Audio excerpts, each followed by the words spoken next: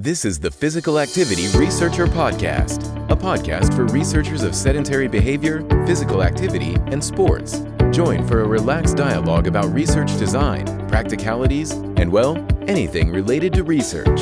Learn from your fellow researchers useful and relevant information that does not fit into formal content and limited space of scientific publications. And here is your host, researcher and entrepreneur, Olli Tikkanen.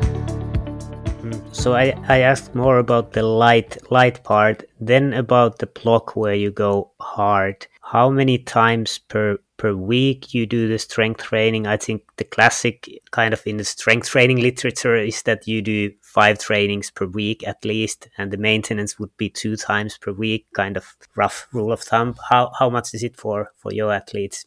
I would say 5 challenging sessions every 21 days. Okay. So it's enough to, if what you'll find with an endurance athlete is if they truly go hard, it's a very different type of fatigue for them. It's neuromuscular. It's not an endurance fatigue. So it hits them very hard when they do it. And even when the soreness is gone, they might still be tired and not realize it. It's almost a bit like sprinting. The sprint fatigue is going to be a different type of fatigue. So in order for the athlete to get the most when they are really challenging themselves, in order to get the most out of that, you really want that athlete fresh so that they can really focus on it and do the work. And then mentally they get to absorb the work and recover. And I've found if you do more than 5 of those in a 3-week period with an endurance athlete, they're going to go flat on you. Or what's going to happen is they're going to self-regulate. In other words, they're not going to really go hard. So it's going to be like, you know what?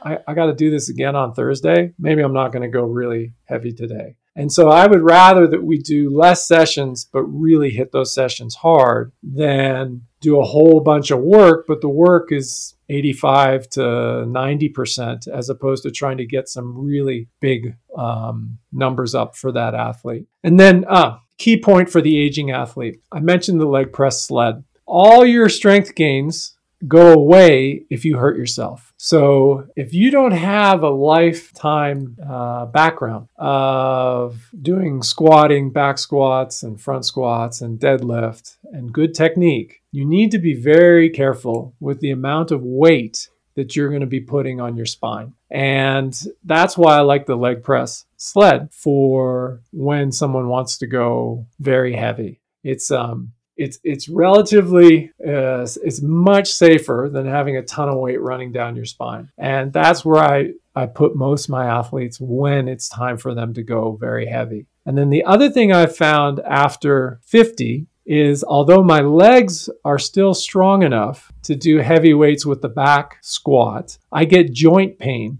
if I start going really heavy with my back squats. And I don't want to be in pain. So I need a change. Instead of going towards the maximum weight, I have to start adding more reps and more sets. And I have to change the focus from driving my 1 rep max up towards driving my total work set kilos upwards. And so that's a shift I didn't really, when I was 48, I could still put a lot of weight on my back. But as I got past 50, the joint pain started to come in. And this seems to be relatively widespread. So you're going to need to change the way you strength train after 50, most likely. And if you do notice the joint pain, you don't have to deal with it. You just have to change your approach. Still keep doing the work, but don't load yourself quite as heavily.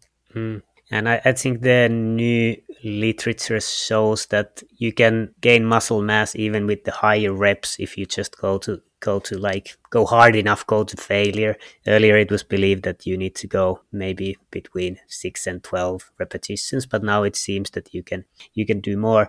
And about muscle mass with this method you described, for example, the hard block, do you see it more as not to lose muscle mass, or do you actually gain? Have you measured the body composition that do you actually gain muscle mass?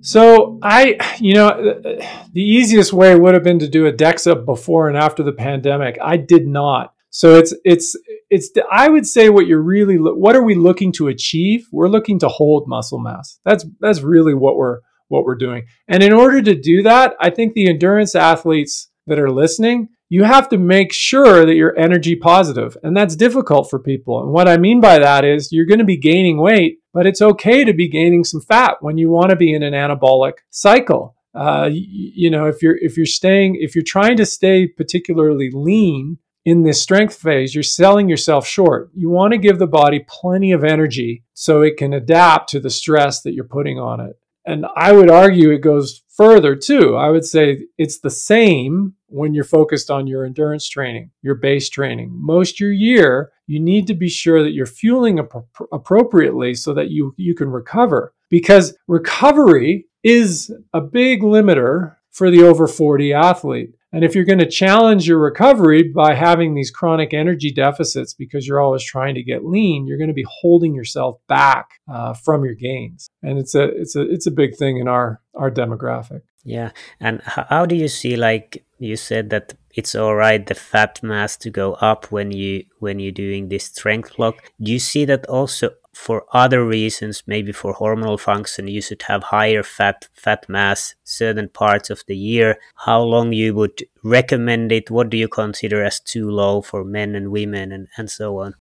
Okay, so that is a great topic. There's a lot of, let's talk a bit about the limit. Each athlete will have a limit, and what I mean by the limit is it's a limit for the amount of stress that they can handle in their life. And let's describe stress as all forms of life stress. So an energy deficit and being lean is a form of stress. So to the extent that we are trying to be very lean for our frame, there's different frame sizes of athletes. If we are trying to be very lean, we are creating a non-specific form of stress. So there are benefits to being lean, particularly in weight-bearing sports, going uphill, running. But there's also a stress associated with that. Now, that stress is going to limit other forms of stress that we tolerate. Now, I would argue that training stress is the most useful stress for an athlete. So you need to trade off. So there's a point at which we're going to be too lean and it's going to be costing us training stress. We're going to have to train less because we're not going to be able to recover. Now, how are we going to know that we're too light? Well, there's the classic,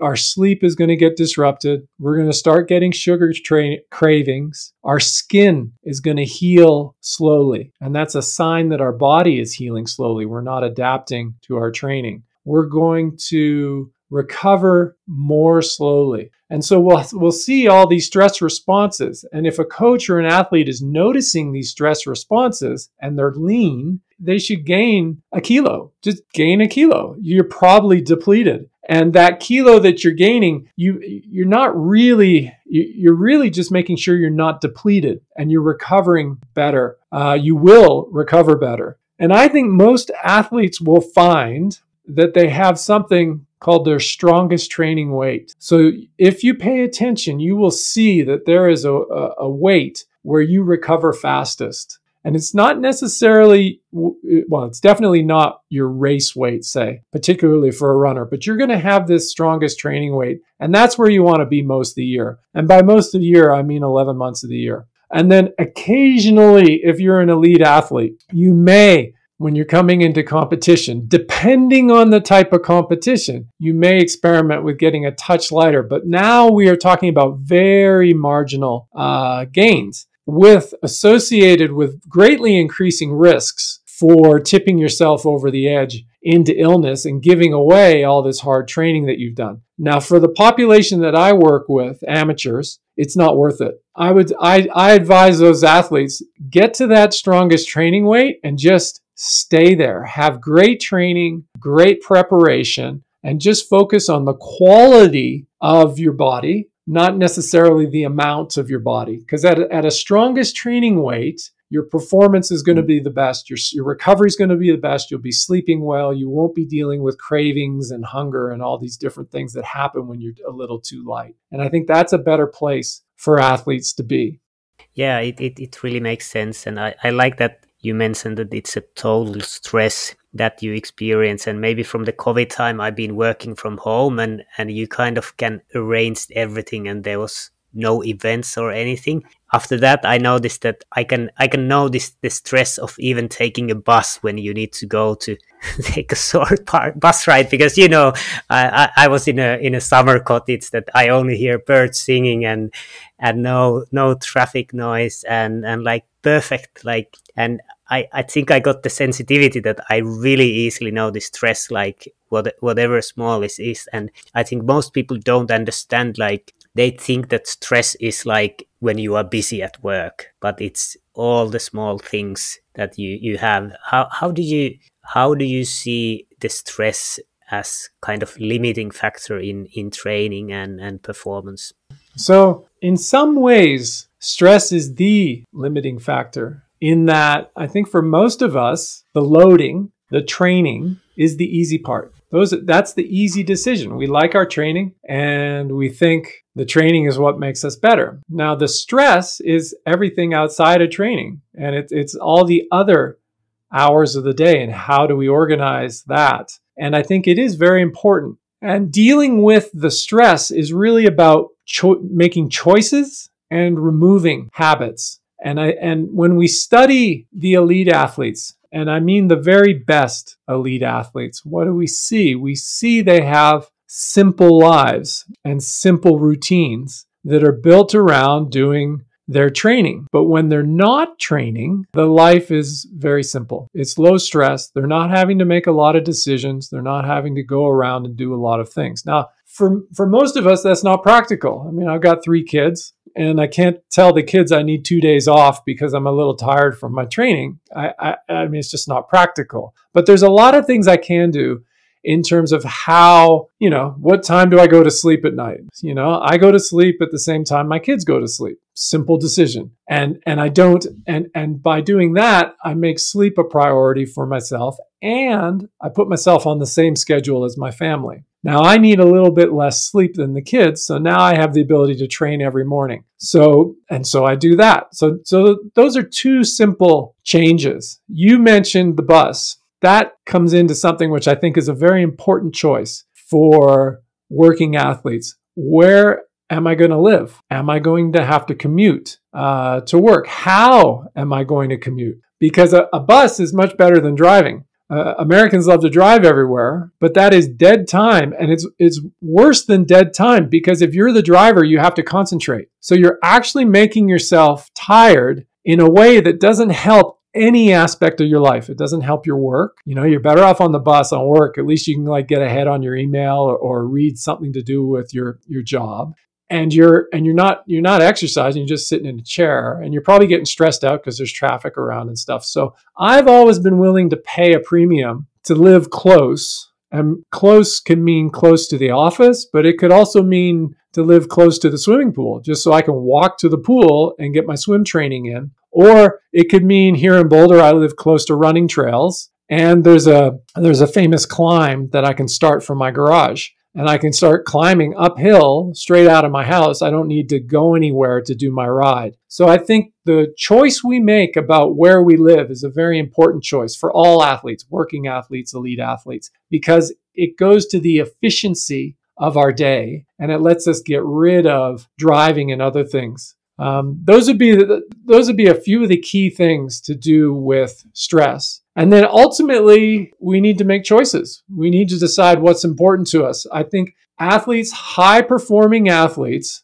are not necessarily high-performing in the rest of their life. And what I mean by that is they've made a choice that athletics is going to be a focus for them. And then other aspects of their life are maintenance. I mean, they're on a maintenance level. And you need to watch that, because it's possible to be a world champion and end up completely alone. So that might not be your goal. So it's, for most of us, that elite career is a period of our life. It's not our entire life. It's going to be a decade of our lives, or depending on however, and then we're going to go on to the next phase of our life. I would also say you can phase your year. And that's part of earlier I was talking about with the older athletes, how we were going to choose these blocks, because it's too difficult to take a husband or a wife and say, well, we're going to train you like a professional athlete for 9 months of the year. That's not going to work. What we can do is we're going to have very strong maintenance across the year. And then we're going to have 6 blocks, and each block's going to be 2 or 3 weeks long. And we're going to really focus. And then you're going to go back to your normal life. Or with some athletes, they're like, I don't even have those kind of blocks. What you need to do for me is it's maintenance and a few long weekends. And you can get a lot of performance providing you're clear about what you're going to achieve and when you're going to achieve it. Yeah, I really like it. It makes sense, and I couldn't agree more about living close. I have always prioritized that I want to live as close as where the things happen, because I don't see any sense like commuting or traveling to different places on a daily basis. Maybe if we still discuss a little bit of heart rate variability, I think you have been using heart rate variability for the measurement of recovery and readiness for training. Could you tell a little bit more?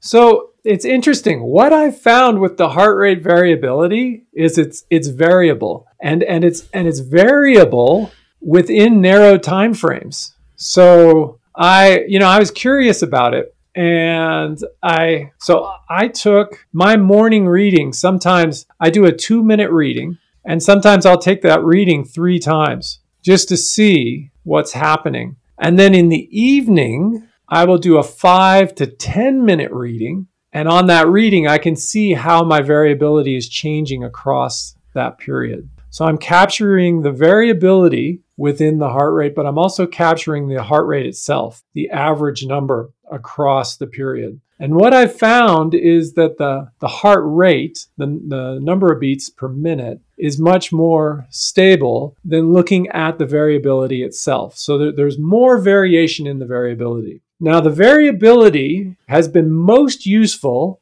if I'm about to get sick. It shows very clearly before I can feel anything if I've been exposed to a virus or if I'm run down. So that is a very useful signal for me to pick up. I've managed to avoid getting sick a few times in the last year, 2 times in particular. And it was a very helpful signal because I didn't load. It was all of a sudden it dropped a lot, and I was like, wow, this is really strange. I'm just not going to load today. And I rested and I didn't get sick. I think in the olden days, I would have my schedule and I'd be like, well, schedule says 4-hour ride. I mean, what, I'm just going to go. And then I would have gotten sick and it would have cost me training. So that is a useful thing. The other thing is I can see trends over time. And this is trends in heart rate as well as trends in variability. And as I'm getting run down, my variability will trend down. And if I have an unloading block, I will notice that my resting heart rate will be trending down as I'm unloading, as I'm freshening. So the trends are also useful to me. Now, here's a wrinkle. The chronic fatigue, and by chronic fatigue, I mean this baseline fatigue. It's not the day-to-day fatigue. It's almost like the week-to-week or the month-to-month fatigue. It can come in very slowly, so slowly that my heart rate variability metrics don't see it because the variability, I use HRV for training to track my data, and it has I think is like a 6-week window and then a 1-week window. Now, when I'm getting tired across a season, so this would be across 3 or 4 weeks, even my long-term range is going to be changing very slowly. And so I might be getting run down. So it's important, I think it's important to get an idea of what the fresh baseline, the healthy baseline is a couple times a year. Most of us will have a transition period after our competitive season. I just did a transition period at the end of February. So I did an unload for 14 days just to see what is my healthy baseline. I was starting to feel a bit stale. I wasn't enjoying my training as much. And I was like, you know what? I'm just going to unload for 14 days before the spring and have a look. So that's something I would be aware of. The acute variations, I would not necessarily be making big decisions off of what's happening day to day and moment to moment. I would be looking at the trends over time. And then I would be very cautious with any big moves. And by big moves, I mean the heart rate variability increases greatly all of a sudden one morning, or it goes down all of a sudden one morning. I'd be like, okay, this could be a caution sign. And I would be willing to give away a day of loading so that I didn't necessarily make myself sick or didn't increase the magnitude of the sickness. That's where it's been helpful, most helpful for me. So when I capture my heart rate data, I also capture the variability data. So it's easy for me just to pull everything in, but that's how I've been finding it useful. And then I also pull in the other metrics. I would say, one of the best metrics that we have available to us is a really simple one, which is just how fast do we fall asleep. If all of a sudden our ability to fall asleep is impaired, that can be a signal. So that's like an early warning signal for me with fatigue, is when my sleep starts to be disrupted. And I'm still sleeping, but all of a sudden I'm just lying in bed for an hour and a half, not sleeping at the beginning of the night. And then I fall asleep my next day and my training's fine. But it's a sign that maybe I'm a little overstimulated. I'm not able to relax in the evening. And maybe I need to be thinking about, if I'm in a block where my training load is high, maybe my sleep is trying to tell me my training load is a little too high for where I am right now. So the simple metrics, once you get an understanding of them, can be quite, I call it the natural signals. So the sleep and the feeling, my mood. If my children start bothering me a lot, that's a really good indicator for me. I lose my patience. And it all comes to this, what's happening in the body, the stimulation. I'm a little overstimulated in my head, so the sleep is trouble, my patience isn't as good. So this is where it comes out. And then the final one I would say to people is cravings, the sugar cravings. I find, if all of a sudden my nutrition, I'm getting these strange cravings, there's information there. There's too much stress somewhere in my life, and I should probably just back it down. Or maybe I'm depleted. I'm not fueling appropriately, and I need to just eat a bit more. Yeah, very good points. And you said that you take morning reading and evening reading. Do you do it like the other option would be to measure the whole night heart rate variability, but that might be a little bit more challenging. Do you have a reason why you don't go full night and just the morning and evening? So actually, I got an Oura ring. So I do, the ring has a look at the full night. But the full night, I'll share something else I've noticed too. So the full night is useful. I like being able to look at the data. And what am I looking for? Again, I'm looking at my heart rate, not my variability across the night. I want to see, what I'll see when I'm recovering well is my heart rate falls across the night. The other thing I've noticed with taking the evening reading though, is if my evening heart rate is significantly elevated. So I have a normal range in the evening. If my evening heart rate is significantly elevated, I need to be careful with loading the next day. The next day should either be an easy day or a maintenance day.